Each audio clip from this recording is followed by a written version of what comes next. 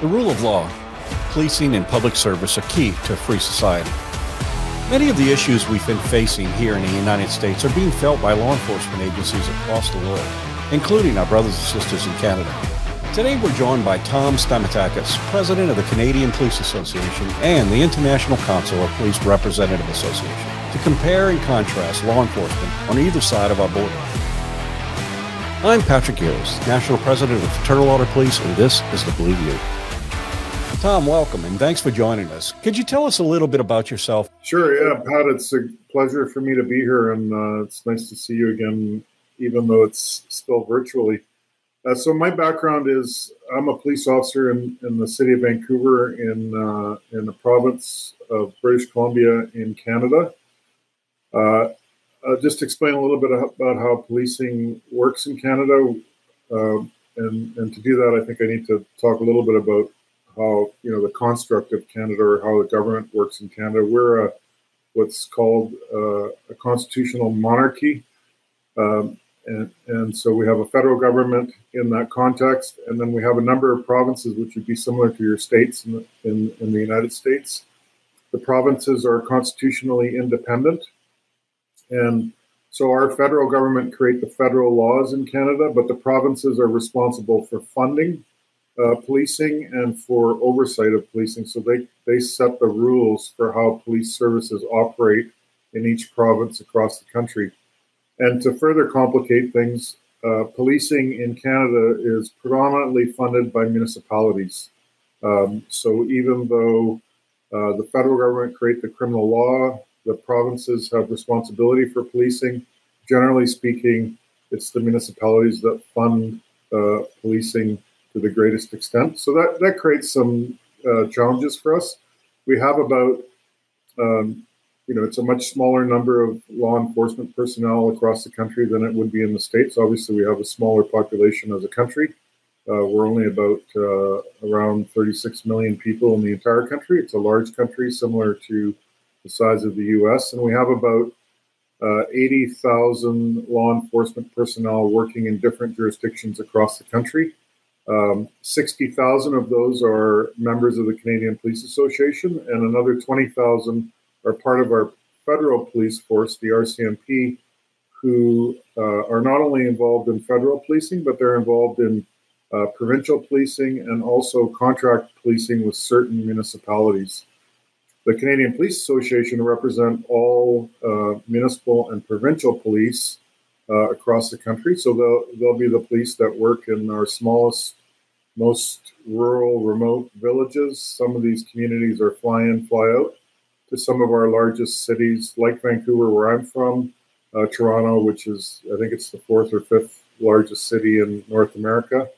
And then we have provincial police services as well that police an entire province, like the Ontario Provincial Police,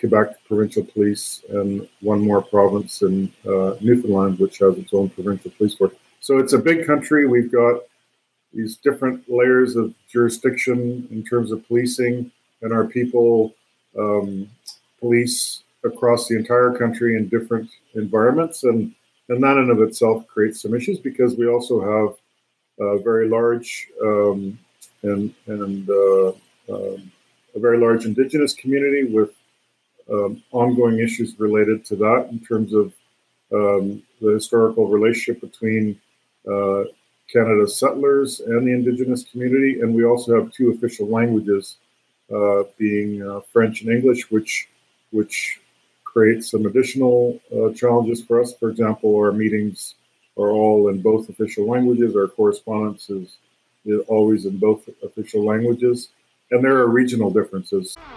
The rule of law, policing, and public service are key to a free society. Many of the issues we've been facing here in the United States are being felt by law enforcement agencies across the world, including our brothers and sisters in Canada.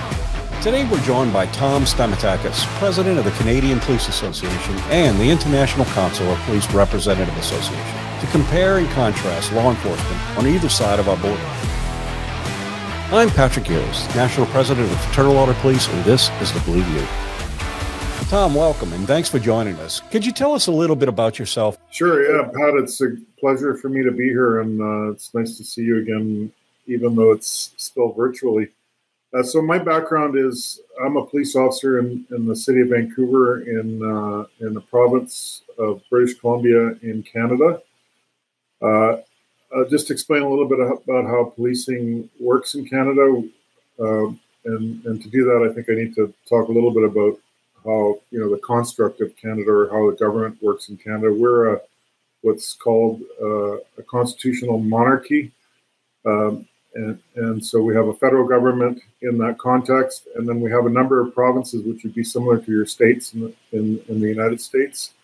The provinces are constitutionally independent, and so our federal government create the federal laws in Canada, but the provinces are responsible for funding policing and for oversight of policing. So they set the rules for how police services operate in each province across the country. And to further complicate things, policing in Canada is predominantly funded by municipalities. So even though the federal government create the criminal law, the provinces have responsibility for policing. Generally speaking, it's the municipalities that fund policing to the greatest extent. So that creates some challenges for us. We have about it's a much smaller number of law enforcement personnel across the country than it would be in the States. Obviously, we have a smaller population as a country. We're only about around 36 million people in the entire country. It's a large country, similar to the size of the U.S. And we have about 80,000 law enforcement personnel working in different jurisdictions across the country. 60,000 of those are members of the Canadian Police Association, and another 20,000 are part of our federal police force, the RCMP, who are not only involved in federal policing, but they're involved in provincial policing and also contract policing with certain municipalities. The Canadian Police Association represent all municipal and provincial police across the country. So they'll be the police that work in our smallest, most rural, remote villages. Some of these communities are fly in, fly out to some of our largest cities, like Vancouver, where I'm from, Toronto, which is, I think it's the fourth or fifth largest city in North America. And then we have provincial police services as well that police an entire province, like the Ontario Provincial Police, Quebec Provincial Police, and one more province in Newfoundland, which has its own provincial police force. So it's a big country. We've got these different layers of jurisdiction in terms of policing, and our people police across the entire country in different environments. And that in of itself creates some issues, because we also have a very large a very large Indigenous community with ongoing issues related to that in terms of the historical relationship between Canada's settlers and the Indigenous community. And we also have two official languages, being French and English, which creates some additional challenges for us. For example, our meetings are all in both official languages. Our correspondence is always in both official languages. And there are regional differences. So we have the West Coast, our central part of our country, which is our prairie provinces. And then we have Ontario and Quebec, our most populated provinces, and then the East Coast, which are our maritime provinces. So lots of similarities between the two countries in terms of size and the regional differences, but also a lot of differences because of our different governmental structure and those kinds of things. In terms of my background, as I said before, I'm a police officer in the city of Vancouver. I'm actually seconded from that role to my position with the Canadian Police Association. I've been the president of the Canadian Police Association since 2011, but I've also been the president of my local association. I was the president there until 2019 for about 20 years. And I also was a founding member of a provincial association that we created in British Columbia, and I was the president there until 2019 for about 10 or 11 years once we started that organization. So in those different roles, it's given me some, opportunities to understand about policing at the local level, but also provincially and federally. And in my role federally and provincially was more of an advocacy role where I'm engaged in a lot of similar activities to those you are, Pat, in terms of advocating the federal government around public policy issues that affect policing, legislative change, changes to our criminal code, federal legislation, and those kinds of issues. And I'm sure we'll have an opportunity to talk about those kinds of things a bit more as we move along through the show. But lots of experience negotiating collective agreements, dealing with grievances and arbitrations. I'm heavily involved in our police pension plan in British Columbia, and I've engaged in lots of advocacy, like I say, at the local, provincial, and federal level, dealing with lots of sort of strategic comms issues, crisis management, and it's been an interesting career over about a almost 25-year period now, and juggling, policing for sure at the beginning of that, but more recently, more focused on my role with the Canadian Police Association and the advocacy work. Yeah, Tom, I've always enjoyed talking with you because although there's a border between us and we do have some cultural differences between our two countries, it is amazing how similar a lot of our challenges are. And just for an example, we've been dealing in the last 2 years, struggling pretty bad with a lot of attacks on by law enforcement, a demonizing of law enforcement by many public officials after a couple of high-profile incidents, and it's really kind of turned our profession upside down and created a whole bunch of challenges in the name of police reform. And some of the reform is good and is actually advancing our profession. And some of it has been the approach to it has really been detrimental to our direction and the stability of our job, and it's created a number of challenges, of which we'll talk about as we go through. But I found it very interesting that that this has happened here in America, but it's had a ripple effect across the border. Can you kind of share just the view of how what's happened in America with the police reform movement and how it's affected Canada? Yeah, I'd be happy to, Pat, and I agree. The issues are very similar, and I'm sure we're going to talk a little bit more about our international organization that we're both part of, and what you see not just between our two countries, but internationally in terms of the issues frontline police personnel face, in communities and countries that they're policing in right across the world. There's lots of commonality in terms of the issues.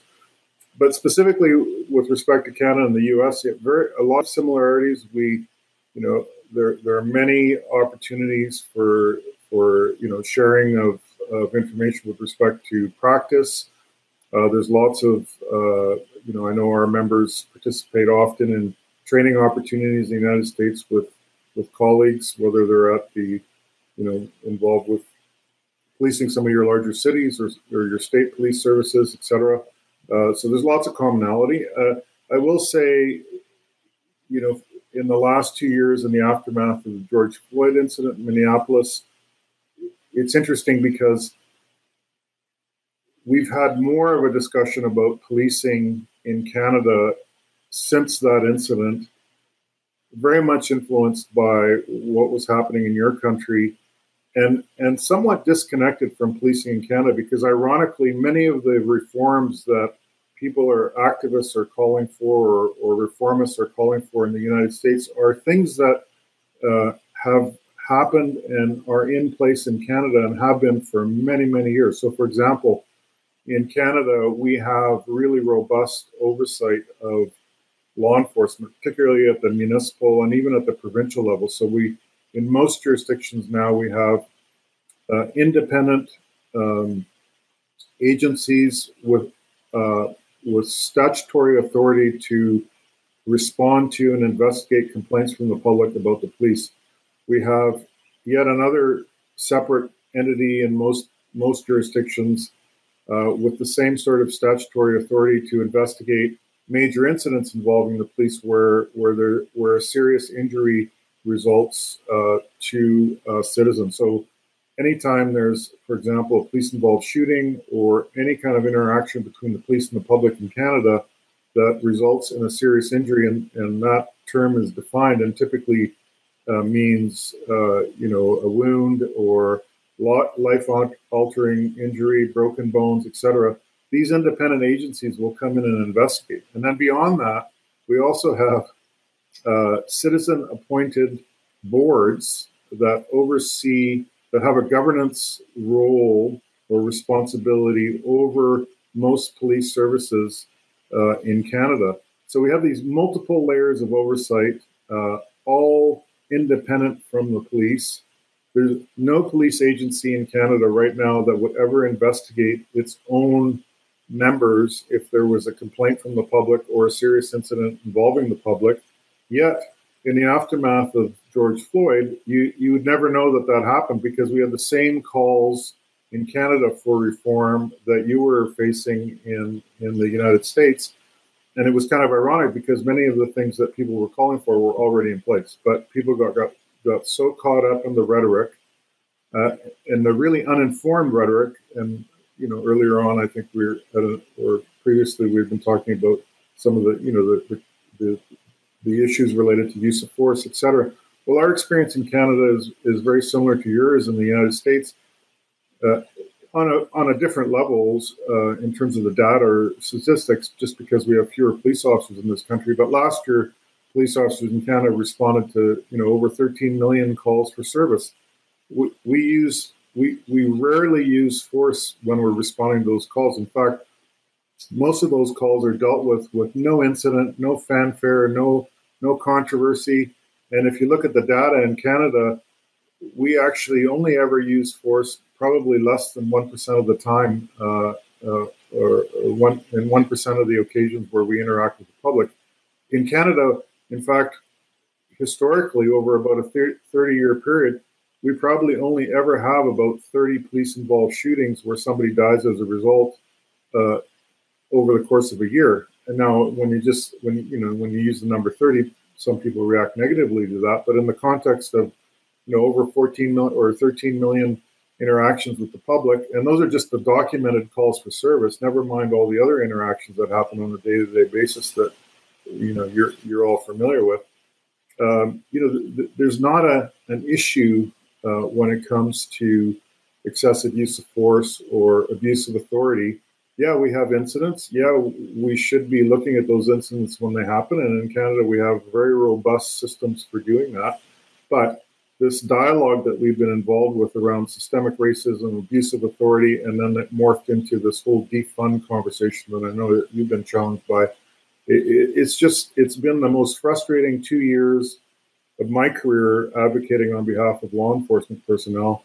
And the other thing I've seen over these last 2 years, which I hadn't seen to the extent that it's happened, is this whole politicization of policing that's happened, where our elected officials and other people who represent, established institutions in our society are making statements or doing things that are all about politics and that are not properly informed by good data and evidence, and that's really undermining policing in both our countries, I think, and has really spilled over to Canada from the U.S., like I said before, in the aftermath of George Floyd.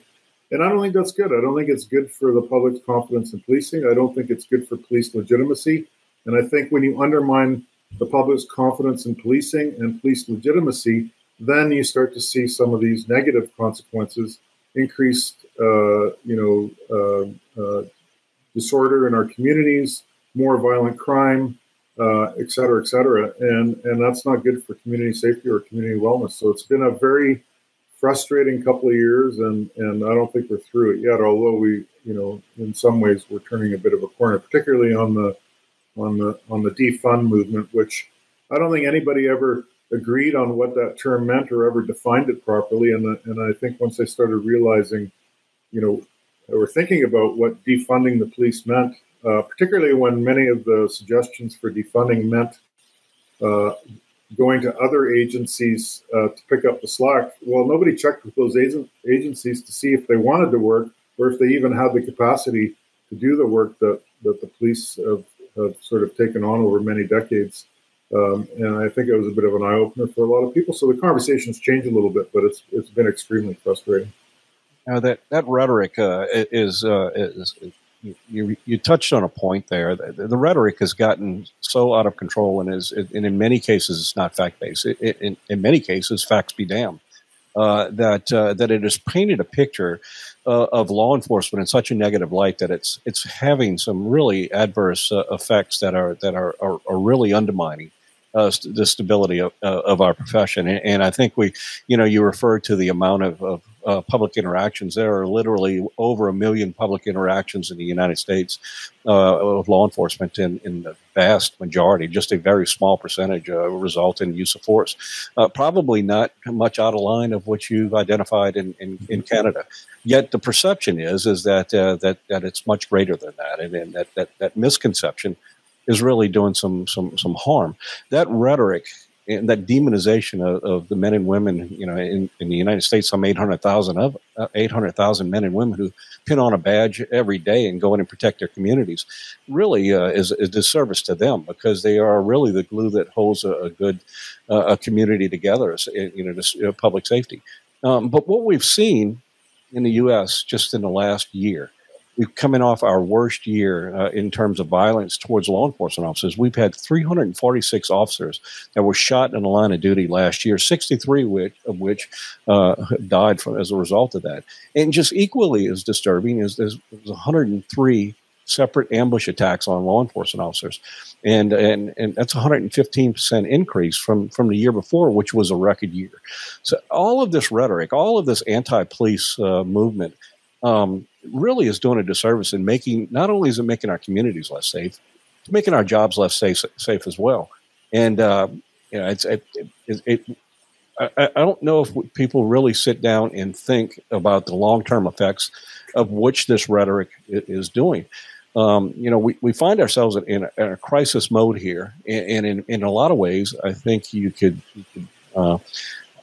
We all agree that our job is to assess and improve as we go on. The criminal justice system is not flawed. There's a human element involved in it, but it's our job to make sure that we fix and move on and create a better, more perfect system as we move forward. And we all, anyone in law enforcement, who've taken that oath, we all agree in that. Unfortunately, we find ourselves in a little bit different issue with the politics of all of this, where I think it would be safe to say that there are many who are less interested in a solution and more interested in the problem and trying to exploit that problem than they are in really trying to make safer communities. And some of these approaches that they're doing in the U.S. has really caused our crime rates to soar in many communities. And if I could, I'll contrast that between two models here. Knowing that the quality of life in any community really has a number of spokes to a wheel, and there's a lot of stakeholders involved, and not all of it has to do with law enforcement or the criminal justice system. It has to do with everyone working together towards a common goal of building safe and strong communities. And when you take away any parts of these, and we're not working together for it, you see what happens in those cities. It's not a surprise that some of the cities that have enacted what they feel are the greatest police reform movement changes are really the cities that are struggling with crime. They're struggling with keeping law enforcement officers. They're struggling with the public safety within their community. In contrast that to those that everyone's working together towards that common goal, well, they're not experiencing it. They're the same size cities. They're just operating off a different philosophy. How do we? Yeah, you're absolutely right, Pat, and I think you just touched on a very important point. I think where I think activists and some of our elected officials have made the mistake is they've sort of turned this into an either-or proposition. You either have policing and law enforcement, or you don't. And I think where there's an opportunity for success, it's when there's collaboration, when people are working together, because community safety is not about it's not just about law enforcement or a law enforcement approach to every issue. It's about working together with all of the other public institutions that provide service to communities and contribute to community safety and community wellness. It's about working together and coming up with solutions to some challenging issues that have, pieces of those issues are for sure require a criminal response or a law enforcement response. But there are many other pieces that require, a health response, a social response. And it's about putting all those services together to get to those better outcomes. And it is so frustrating. And the other 2 points I would like to make, one is another frustration and I suppose an irony of this conversation that's been happening in this disproportionate focus on just law enforcement is the people that pay the biggest price, in my view, are the most vulnerable people in our communities. They're the ones that are actually, these activists and critics of law enforcement. They purport to be speaking on behalf of, vulnerable and marginalized people in our communities. Yet, many of the things they do are having the most negative impact on those very people that they're saying they're there to support. So that's frustrating as hell. The other piece, and you touched on it, is, you got 800,000 law enforcement personnel in the United States. We've got about 80 or 90 in Canada. Those are people that live in communities. They're not, they're family people. They're brothers, their sisters, their neighbors. They live in the communities. And I know your people are just like the people that I represent. They're the people that coach. They volunteer in those communities. So in addition to whatever length of shift they work as a law enforcement person, they're out in the community. They're volunteering at the church. They're coaching basketball or football. They're the scout leaders. They're making a contribution beyond what their law enforcement responsibilities are. And for whatever reason, that's all been lost. And it's so frustrating because our people do such fantastic work in communities right across both our countries every single day, and they make a difference. And to use your term, they're often the glue that keeps things together. They're assisting all manner of people. It's not just about arresting. Like, you could talk to a cop in any community any day of the week, and they'll tell you about the people they've arrested or the cases that they've worked on, but they'll also tell you about the homeless person that they bought a meal for, or gave a cigarette to, or someone else that they give a helping hand to, or the lost kid that they brought home. This is the frustrating thing about this dialogue we've been in over the last couple of years. Like, our people are doing such wonderful work in communities every single day, and for whatever reason, our elected officials have, somehow lost their way and forgotten about that. And it's just so unfair. And it is undermining policing as a profession. And I know you're experiencing some serious issues, and I'm sure we're going to talk about them. But, we're both challenged in terms of recruiting and even retaining people. And then, there's the whole issue around mental health and wellness, which has been well researched in Canada. It's a key focus for us nationally. We've done quite a bit of work around it. And, the wellness and mental health of our people is continuously being undermined by these kinds of conversations and the environment that's been created. Yeah, I think to sum it up, I think you're so correct. I think somewhere along the way we allowed people to identify us as a thing and not people in law enforcement. We fell into the trap, in my opinion. First of all, and I don't know if you'll agree with me or not, and I'm not saying this to be critical. I think it's just an observation based on my experience and what I've seen is, we have a leadership challenge in policing, in my view. The people who are involved in policing and in leadership positions, first of all, let me acknowledge being in a leadership position in policing right now as a chief or a deputy chief or a commissioner or whatever. Like, I'm not going to minimize how challenging that is and all the competing interests that you're trying to manage. But, at the same time, that only, carries me so far in terms of cutting people some slack. I think if you say you want to be in that leadership position, then it's your responsibility to be a leader.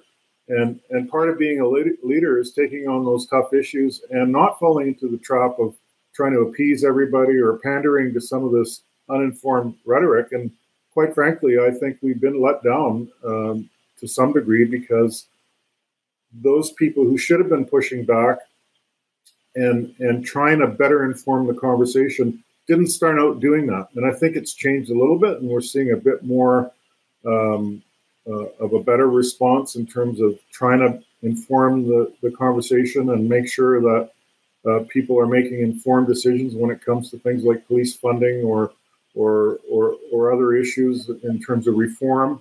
But we didn't start out that way. And as you know, Pat, once you lose control or influence over whatever the narrative is going to be, it's really hard to get it back. It's way easier to be proactive and to step into that narrative at the start and try and influence as much as you can. And I'll also acknowledge what you said earlier. I'm not suggesting that policing is perfect. We should always be trying to learn from the mistakes that we make, because we do make mistakes. And if we have people in our community that are telling us they want to have a different relationship with the police in their community, we ought to be listening to that too.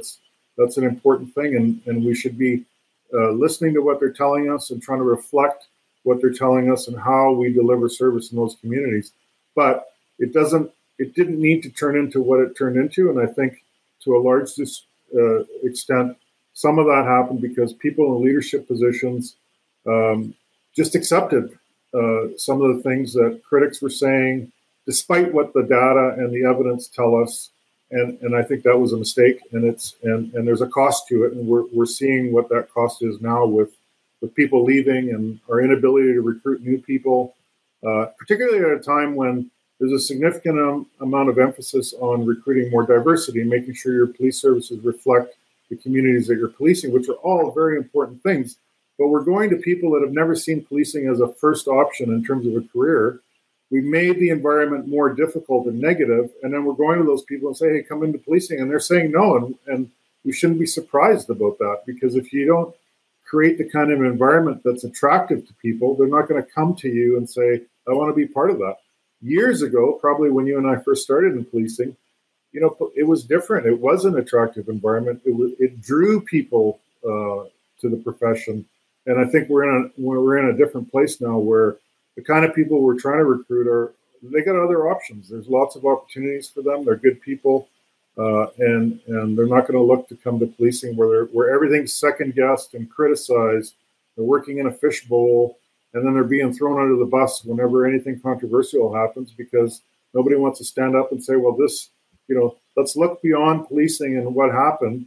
Let's look at what led to that interaction in the first place, and what can we do proactively to try and create an environment where that person never gets to having an interaction with the police that goes bad or turns into a negative interaction. That's what we need to do, is start focusing on all of the other issues that contribute to pushing people into criminal behavior, which then makes them more likely to have an interaction with the police that becomes a negative interaction.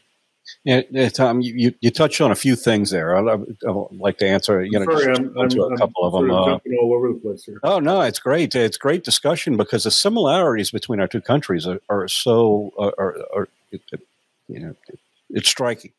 First, let me say this, that law enforcement officers are ordinary people. Yep. Ordinary people who took a job, and at times they're called upon to do some extraordinary things. And while we have allowed many, and the media hasn't helped, kind of turn us into a thing rather than people who are stakeholders within our communities. We live and we work there, and we're just as invested in the success of communities, the stability of communities, as anyone else. That's where our families are. So we're all stakeholders in our communities, and we need to get back to that. The powers that we have as law enforcement officers is directly related to the trust we have within our communities. And we've lost that trust along the way, in some ways probably from our own doings in handling, but in a lot of ways of people who just demonized who we were for a different narrative. All that aside, how we got here is really not that important right now. What's important right now is how do we move forward with it? Every journey starts with a single step. Every conversation, every consensus starts with a simple conversation.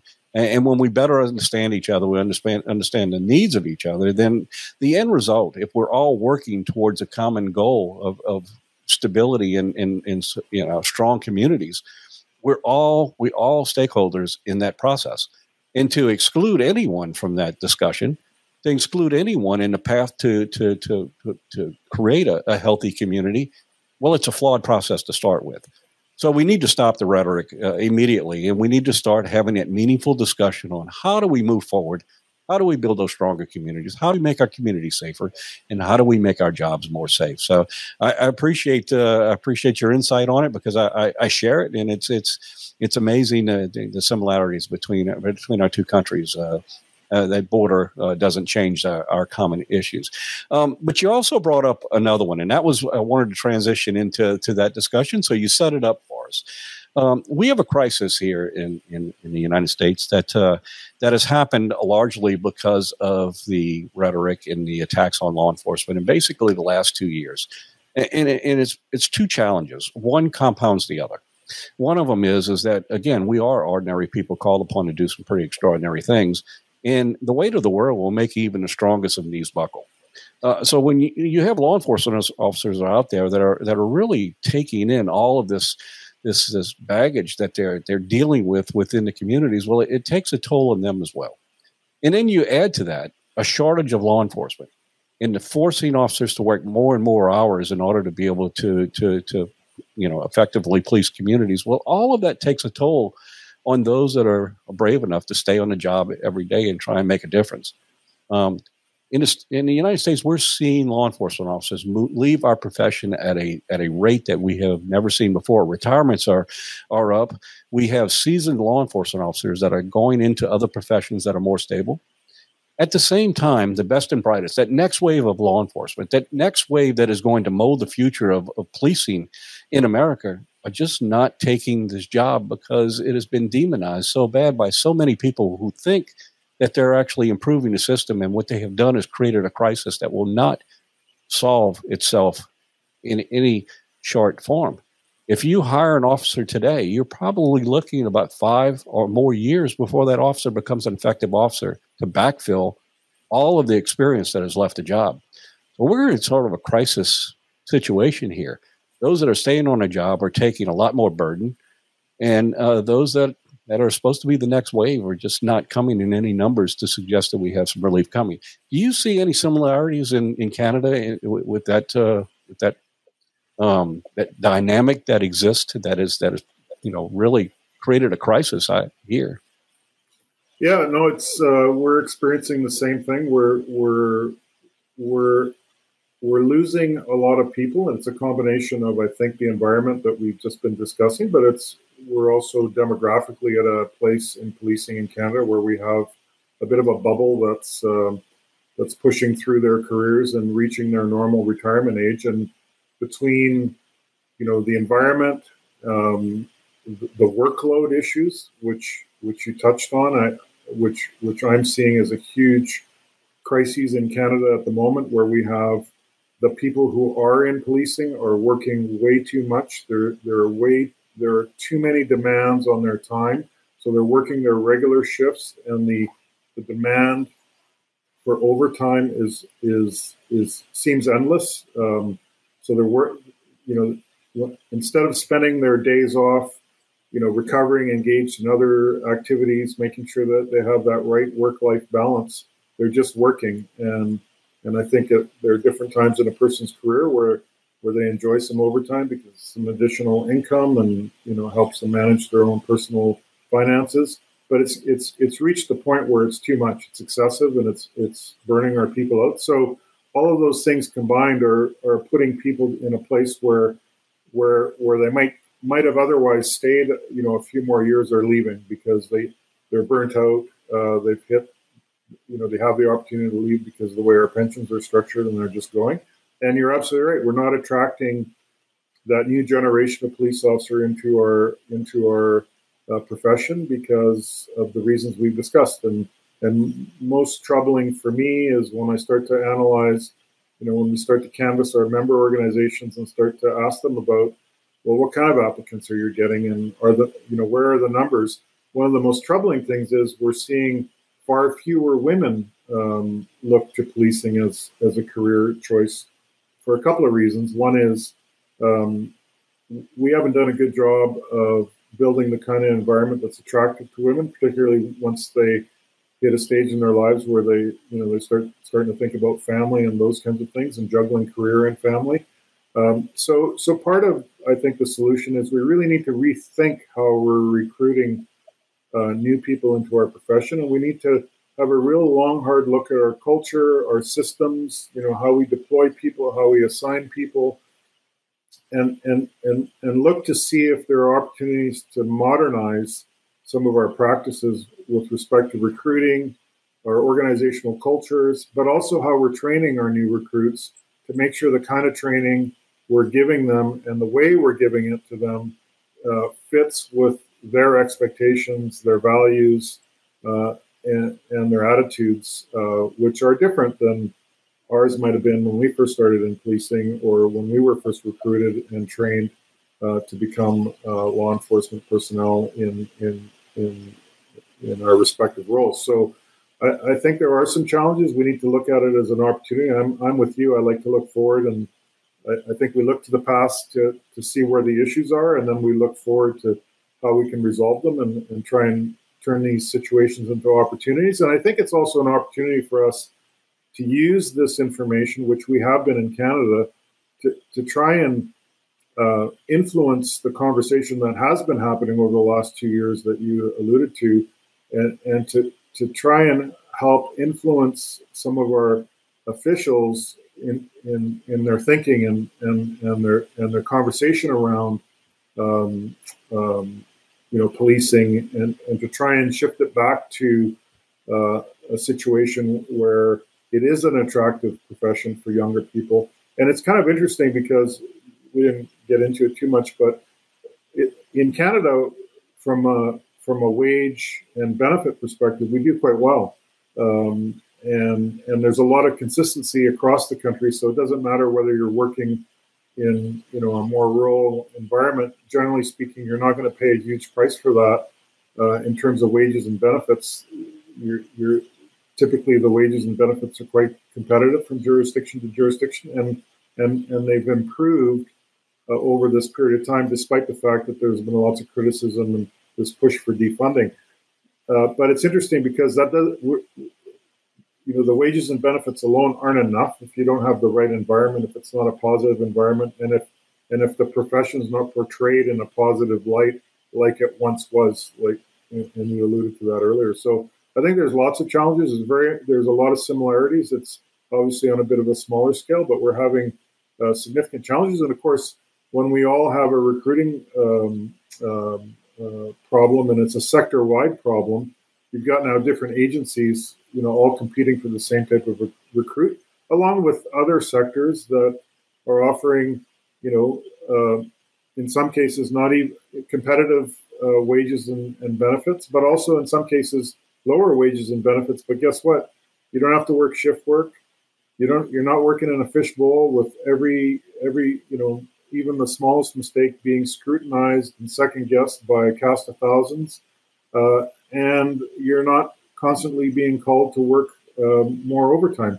In one area, and I don't know what your experience has been in the U.S., but certainly in Canada, one of the things that sort of brought this a bit more to light is just the increased volume of protests, public protests that we're having in our country right now.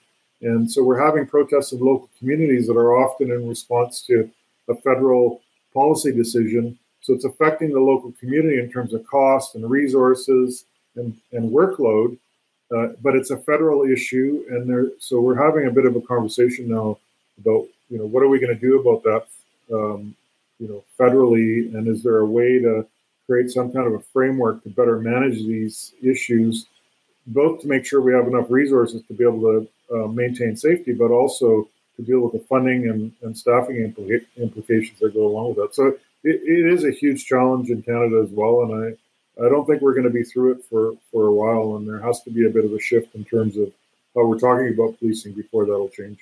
And every journey starts with a single step.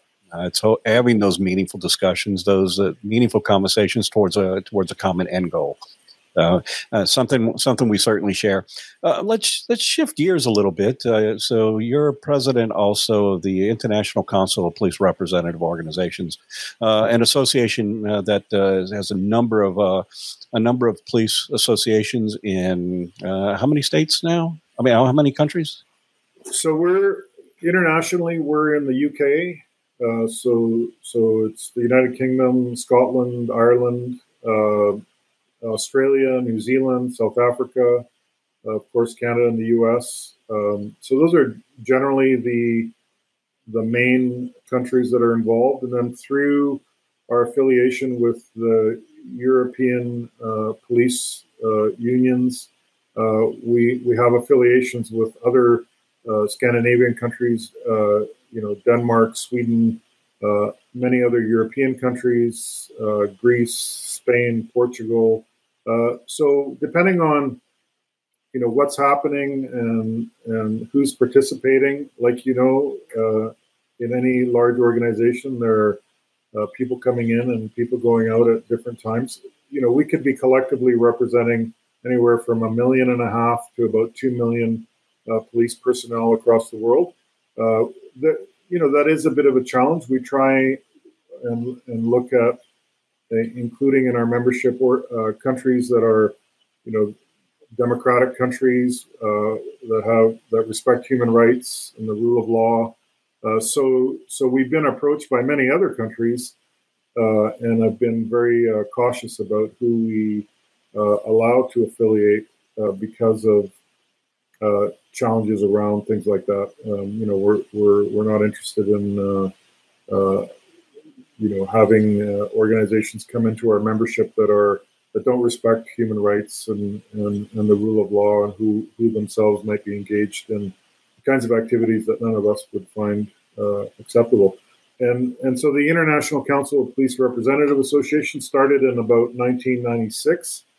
And it really flowed from the exact kind of conversation that we're having today. There was a recognition among a number of the national organizations, including the Police Federation of Australia, the New Zealand Police Association, the Scottish Police Federation, recognizing that we're all representing the same type of person. Like you said, these are ordinary people that live in the community who decide to step up and get involved in what is a noble profession, where they want to make a contribution to the community and they want to help keep their community safe. They're all facing the same issues. They're all dealing with the same health and safety issues, equipment issues, training challenges, staffing challenges, resource challenges. And so there was a lot of, at times there were opportunities to run into each other at different conferences or what have you. And there was agreement that, there was some opportunity to talk and share information and also create a bit of a network. So, here we are talking about things that are happening in policing in both our countries and where the similarities are. Well, we now have this network where, if I hear about something that's happening in the United States, I can reach out to Patrick Yoes and ask him about it and find out firsthand. So when I'm meeting with my, public safety minister federally here in Canada, and we're talking about a policing issue, and he starts to say, well, this is what's going on in the U.S. and we want to replicate it in Canada, I can actually talk to somebody and find out what really is happening in the U.S. and what are the implications for our members, and is it a positive or a negative thing? So I'm better informed, and that's really the impetus for creating this international association, and that's our main goals are to share information and maintain this network so that we can communicate with each other around common issues, common challenges, and get a really good understanding of what's happening in each other's countries, because all of our respective elected officials who are responsible for policing in each of our countries, they're meeting with each other, for example, through the Five Eyes. We've got members in all of our countries that are involved in international missions where there are, common issues that we should be aware of and trying to address, where our members are deploying in the same, jurisdictions, trying to assist other countries in establishing effective policing in their countries. And so that's the impetus behind it. It can be challenging because, as you know, just trying to organize a conference call, you're dealing with different time zones and lots of distance. But we've managed to keep it together, and we try and get together, once a year or once every 2 years at a bigger conference where we can get to know each other a little bit and engage and exchange information. And I think overall it's certainly been beneficial to me in my role in Canada. I know for a number of years we had a lot of pressure in Canada to adopt many of the police practices that exist in the UK, and I was able to capitalize on the relationships that I developed through ICPRA to get some really good information that was very helpful in terms of influencing that discussion here in this country. And hopefully we'll continue to keep it going.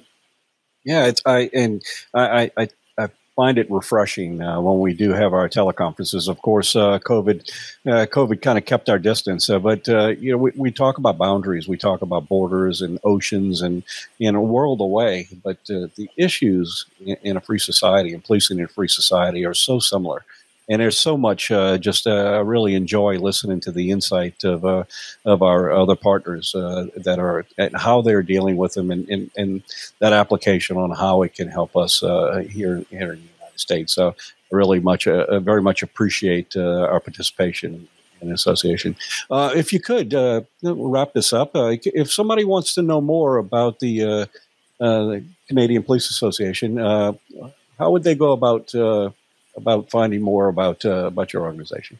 Yeah, you can go to our website, would be the easiest, www.cpa-acp.ca. And on that website, you'll see me on Twitter. I'm fairly active here in Canada, commenting mostly on policing issues. So don't expect me to be posting about, what I had for lunch and where I'm going on my days off. I really focus on policing issues.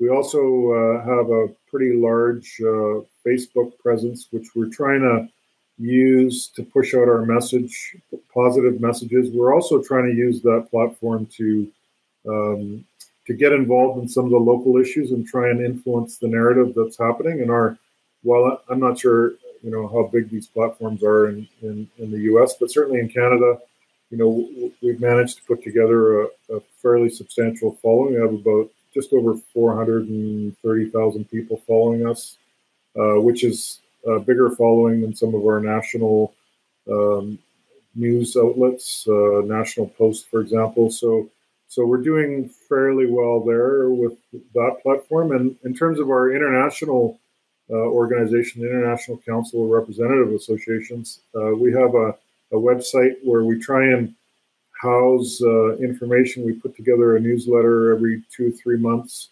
where each of the member organizations can contribute and provide a bit of an update around what's happening locally. And that website is at www.icpra.org. And so your members can hop on there and get some information. And of course, once you're on there, if anyone has any questions or want to know more about what we're doing in Canada or even internationally, happy to try and respond. Our General Secretary internationally is a fellow by the name of Callum Steele, and he actually manages the ICPRA Twitter handle, so you get some information that way as well. But one of us will get back to you with some info if somebody's interested in some follow-up. And listen, the more we collaborate and talk about these issues, I think the stronger we are in terms of responding to some of these challenges, and the more unity there is in the policing community, I think that's how we're going to overcome what we've been talking about over this last 45 minutes or so, or hour, and this demonization of policing and making this, turning policing into something it's never been in any of our countries, and it never will be. Like I said before, the contributions that our people make on a day-to-day basis in every community they police, I don't care what community it is, and I don't care how controversial policing has been in any community. If you look at it from an objective lens, police officers will be making more of a contribution in a community than many other agencies, including those that purport to be there just to deal with vulnerable and marginalized people. I've seen that throughout my career, and quite frankly, if I thought differently, I wouldn't be doing the work that I'm doing. I believe in the people that do our work, and they're good people. That and sometimes good people can make mistakes, and occasionally, like any other sector, we have the odd person that gets involved in policing that shouldn't be. And quite frankly, we respond to those situations pretty quickly and pretty effectively. I don't care what country you're in. Well, Tom, thank you for look. It's a challenging time to be in our profession right now. It's a challenging time to be a leader of a union in our profession right now. But those challenges also give us many opportunities to improve our criminal justice systems in our respective countries. And I appreciate all that you do, not only in Canada, but also on an international stage as well. So thank you for joining us today. And for our listeners, thank you for tuning in to The Blue View, where we talk about those issues that are so vitally important to the men and women who suit up and show up in communities across America every single day, making a difference in the lives of those that they've sworn to protect and serve. Thank you.